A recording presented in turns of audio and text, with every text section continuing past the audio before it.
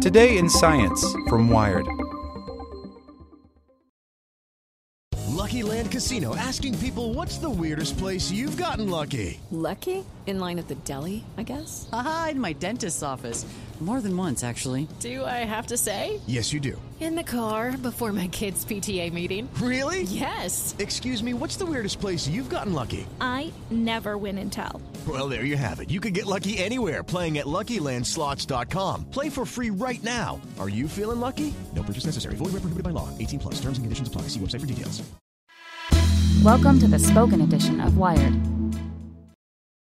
Support for this podcast and the following message comes from TD Ameritrade. TD Ameritrade's learning experience is curated from their vast library of exclusive content and customizes to fit your investing goals and interests. Get started at tdameritrade.com/education. What's confusing about calling COVID-19 cases asymptomatic? There's a difference between people who never develop symptoms and people who just don't have them yet, and that matters when calculating public health risk. By Gregory Barber.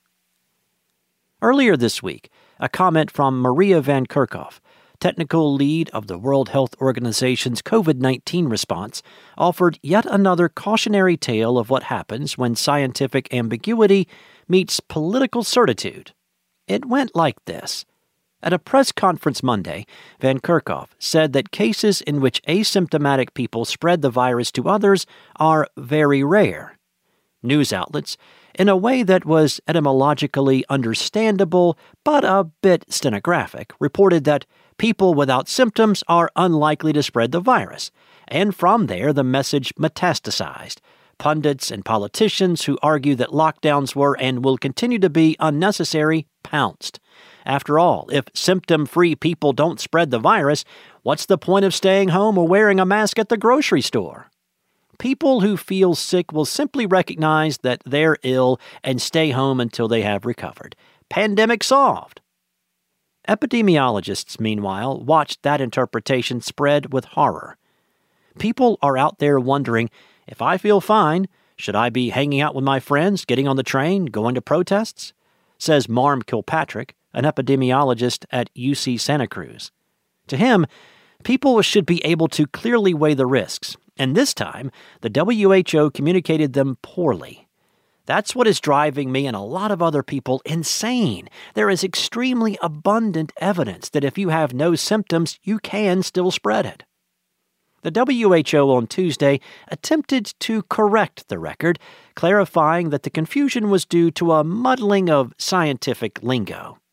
Asymptomatic has a general definition, of course. It means presenting no symptoms of disease.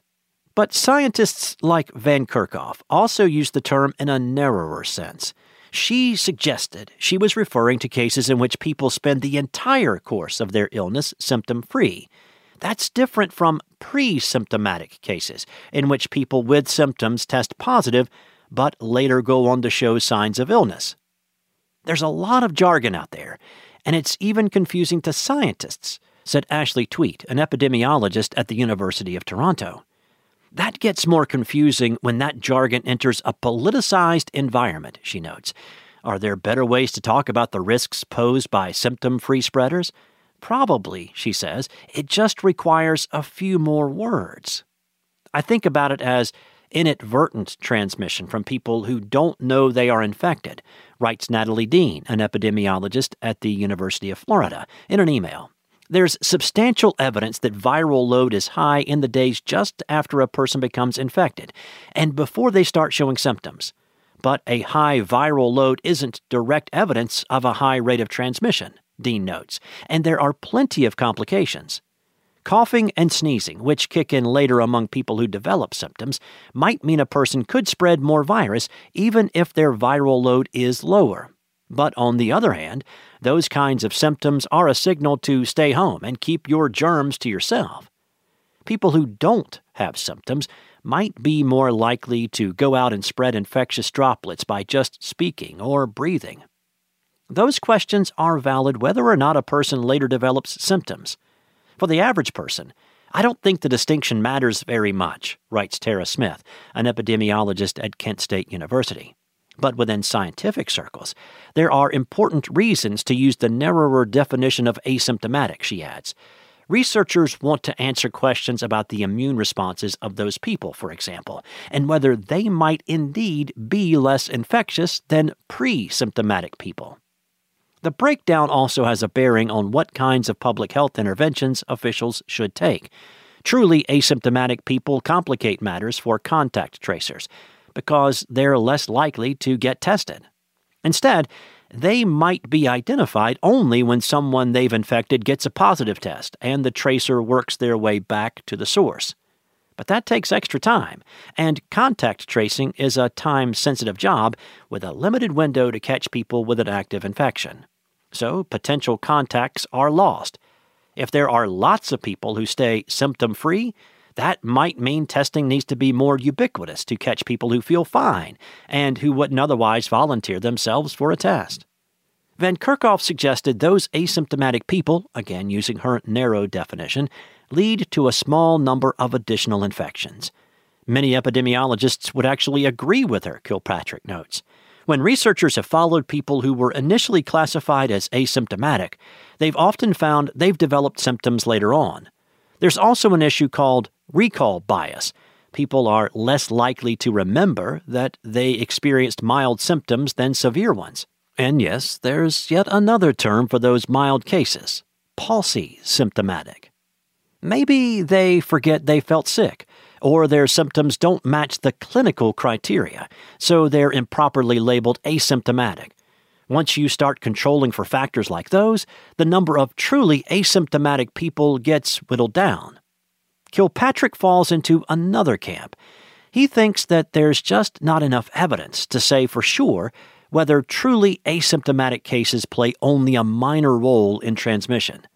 The evidence is difficult to gather, he notes.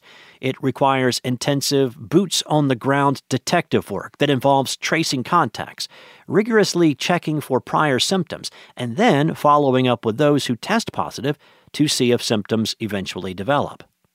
One recent survey of past reports, which estimated around 40% of cases are asymptomatic, highlights those challenges, says Muge Chevik, an infectious diseases researcher at the University of St. Andrews. In a letter Wednesday calling for more robust evidence, she and other researchers noted that many of the reports relied on different symptom criteria, making them difficult to compare, or else they didn't follow up to distinguish who was pre-symptomatic. Chevik notes that a separate survey study with more robust controls estimated a lower number, 15 to 20%. But more evidence is needed to help public health officials fine-tune their efforts to stop the spread. Perhaps it's not necessary to trace everyone, she adds. Kilpatrick is trying to factor that uncertainty into his work in Santa Cruz County, where he's helping public officials put a test, trace, and isolate strategy in place. He acknowledges the county can't test every person, symptoms or not, on a regular basis. There are limits to the number of tests available, and the cost would be too high. But the goal isn't to eliminate transmission entirely, he says. It's to reduce it to a point at which each infected person, on average, infects less than one other person, so the outbreak gradually dies out. The plan is to get the word out to people who, if they're infected but without symptoms, would be most likely to infect others. People who are up close and personal, he says, like healthcare workers, hairdressers, cashiers.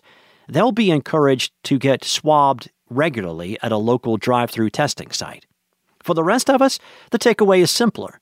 There's clearly an amount of fatigue and a desire to return to life as normal, says Tweed. And with that, there is a sense of invulnerability among younger people.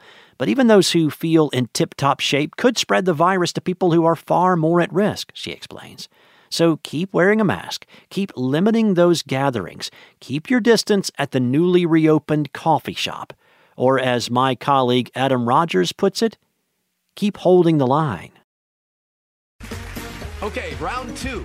Name something that's not boring. A laundry? Ooh, a book club. Computer solitaire, huh?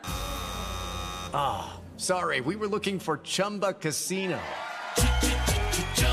That's right, ChumbaCasino.com has over 100 casino-style games. Join today and play for free for your chance to redeem some serious prizes.